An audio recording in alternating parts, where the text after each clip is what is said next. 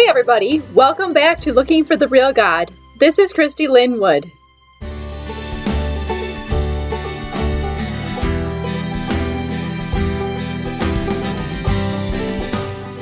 On today's story from camp, I'm going to be sharing my cabins with you, rustic as they were, and also some of my very favorite campers.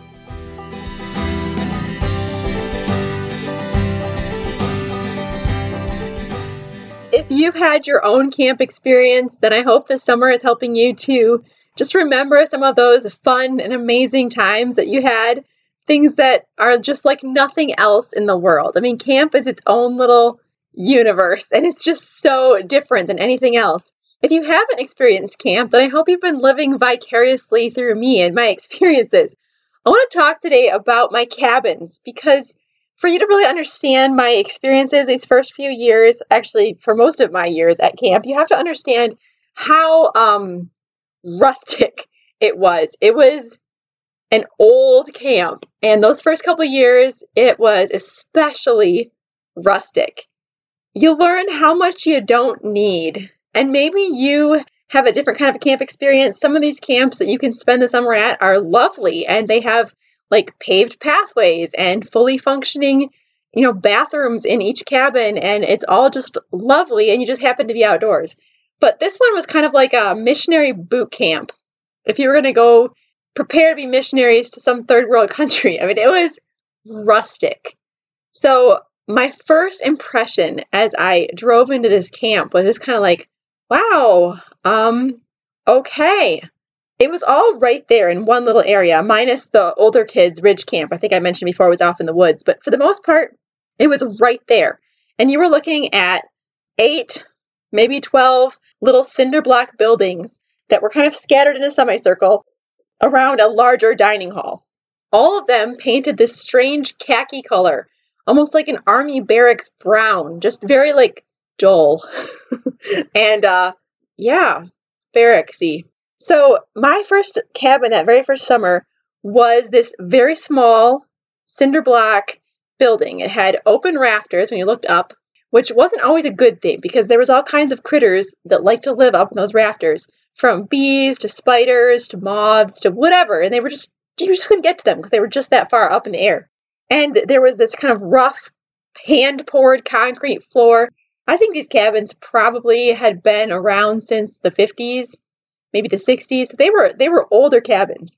My bathroom, such as it was a toilet and a sink with a door. And the door was handmade. Somebody had made it at some point in time. It didn't really exactly shut. There was not really a doorknob / latch for it to close. So there was just this big painted rock that you kind of just shoved in front of the door after you went in so that it wouldn't open. And everyone knew that you were in there.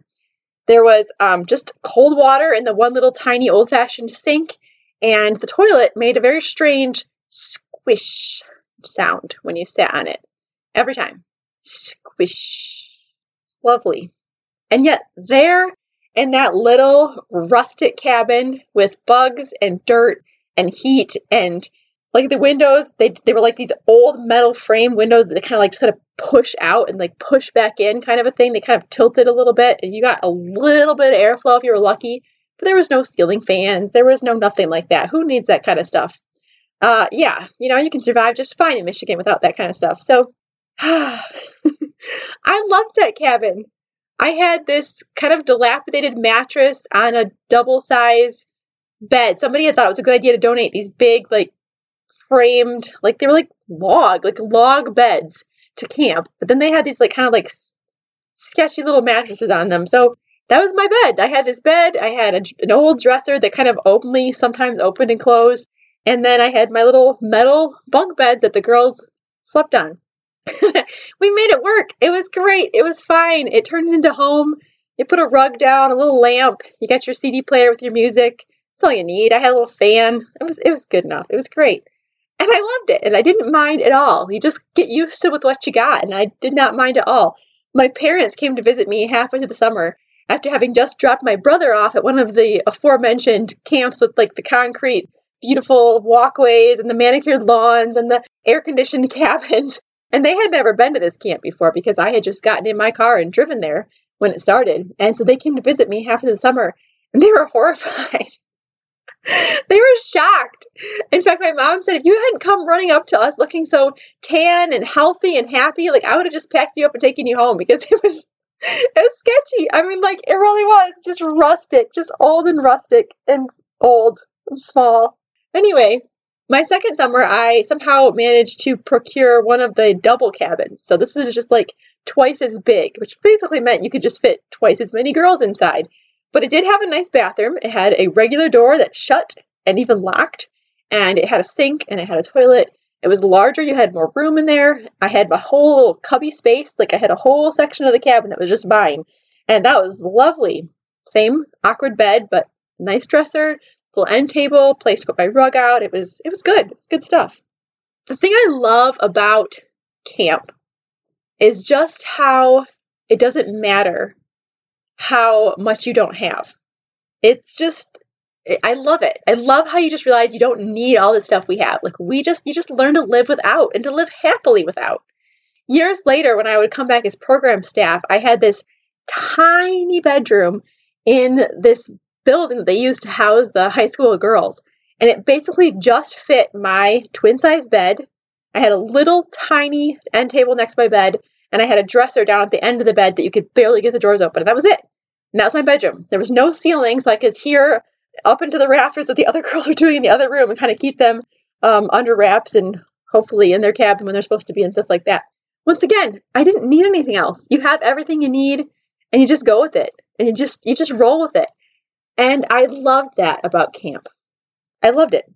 It's funny how I think back on those cabins and almost instantly these little faces start filtering into my mind. And that first year, camp was not very big at all. I think the most kids I ever had in my cabin was maybe 6. That first year, I think I could probably fit like 10. But I think most of my weeks were about 4 or 5 kids. Like we just did not have very many campers. There was weeks that we would have 2 counselors in a cabin with like 4 or 5 campers because it was just a small camp. It was just starting to kind of start over again. They had a new director and things were starting to pick up again. But it was just, I kind of came at kind of a dead time. Like they were just really there's not a whole lot going on there. And it really slowly grew as I was there. It was not a huge camp ever. But I think about these little girls and I think about just our times together. I was like the strict, mean cabin leader. And the one next door to me, who I was actually glad I did not have her cabin. Even though my toilet went squish, her cabin always smelled like poo.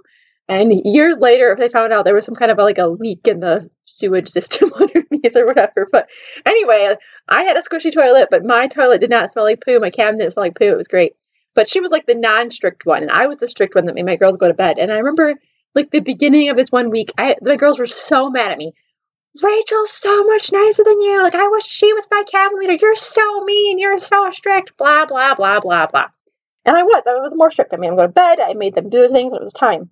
Well, by the end of the week, Rachel's girls are like crying because they're so exhausted from just not getting any sleep and just like eating all this candy. And they're just like a mess. And my girls are looking at me going, thanks for the rules. We appreciate that.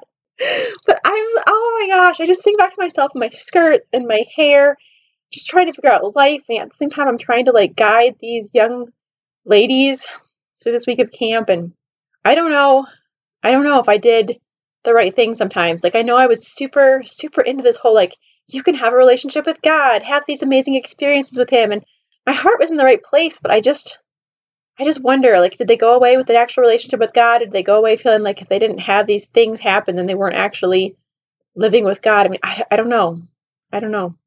I wonder about it. But we had fun. We had this goofy tradition, which the camp had picked up back when it was, maybe a little bit bigger, but it's still small. And on Friday nights, you could kind of pick what you wanted to do as like this special like sneak out with your cabin. And so the kids thought we were actually sneaking out, but really everything was just planned. And they would hide a box of snacks for you somewhere around camp where we wanted to sneak out to. And so I would always sneak out with my girls to the archery or the BB gun range in the middle of the woods. Like, it's dark. We're like sneaking through the woods and everyone's like screaming and holding on to each other with this little flashlight. And I just have so many fun memories of that. Just sitting out there in this little pavilion, like eating our snacks and listening to the deer and the raccoons crunch through the woods, and just good times. Just really, really good times. My second year with my bigger cabin, I ended up having more girls. I think the biggest group I had was like 12. And I managed to lose 2 of them one time They like to be called Pickles and Mustard. This was their nicknames. They were unique little creatures. And I didn't even know they were gone, honestly. Like, we were just so busy doing all these things, and all of a sudden they just showed up in the middle of skit time, and I was like, where were you? Oh, we were taking a shower. I mean, just like, and I was like, oh, I didn't know where they were for like an hour. Oops. And, good tough. Or how about the young ladies? There was these sisters I had in my cabin, and they were obsessed with frogs. There's all these little tiny tree frogs all around that week, and they were everywhere.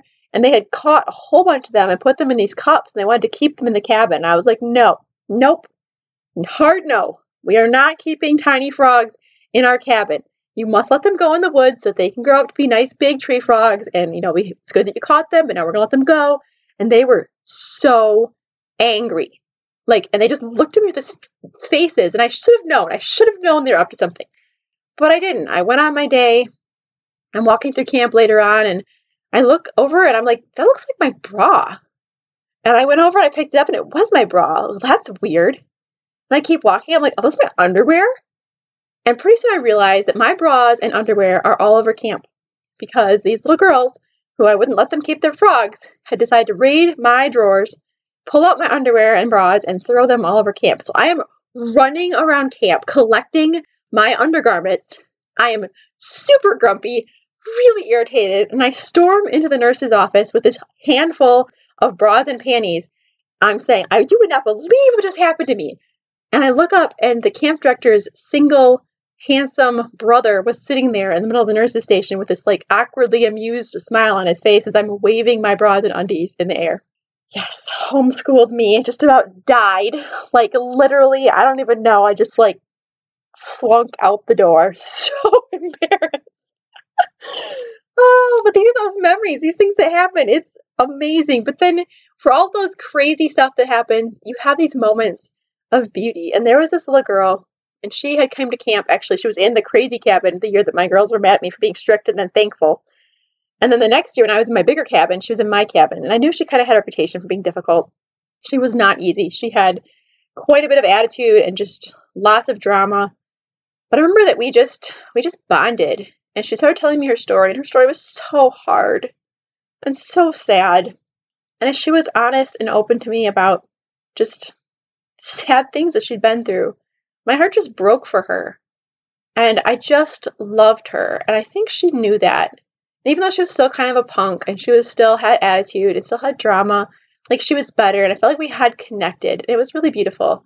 And then Saturday morning came, the kids are leaving, and she just leaves. She doesn't even say goodbye. Usually the kids will give you a hug or say, thanks for the week or whatever. And she just literally just walks out the door and leaves. And I was like, oh, okay. And I'm sitting there at my picnic table. I'm starting to do the evaluations for the week for each kid. And all of a sudden I hear running feet, and I turn around and she's just running back at me, and she flings her arms around my neck. I'm going to cry just talking about this. She flings her arms around my neck, and she gives me this big hug, and she looks at my eyes, and she says, I love you. And I said, I love you too. And that was the last time I saw her. And for every one of those difficult campers, you have the stories like this that just touch your heart. I think anybody who's ever done camp is going to tell you, these kids changed me. They changed the way I see things. The love that I was able to have for them, the love that they gave me, just, it's powerful. It's really, really powerful. And I just love camp. I loved camp. I love those summers there. And I continued to come back. So I had my first 2 summers as a counselor. My 3rd summer of camp, I had a whole bunch of other stuff going on. I was moving actually out of my parents' house. And so I only had actually, no, I'd already moved. I was in I haven't told you guys those stories before. I had moved. I was a nanny. I was going to college. I left that job because it was difficult. And I was about to move into my aunt and uncle's house where I was going to be their nanny for the rest of my college experience. And so I only had this 3-week window of time to give to camp. So I came for 3 weeks and just volunteered. And then the following summer, I was the first program staff they ever had. The summer after that, I became the Oasis coordinator. And the summer after that, I actually got married to a boy that I met at camp. And we will tell that story at the end of this Stories from Camp season this summer. So save those last 2 weeks because that's going to be my love story if you want to hear it. It's a pretty great one. I mean, I might be a little biased, but it's pretty awesome. So anyway, thanks for listening, guys. Love these camp stories, campers and cabins. And until next time, keep searching. If you enjoyed this podcast, I would love to have you join me over on my website at ChristyLynnWood.com for more content, free resources, and opportunities to connect with a community of people who are looking for the real God.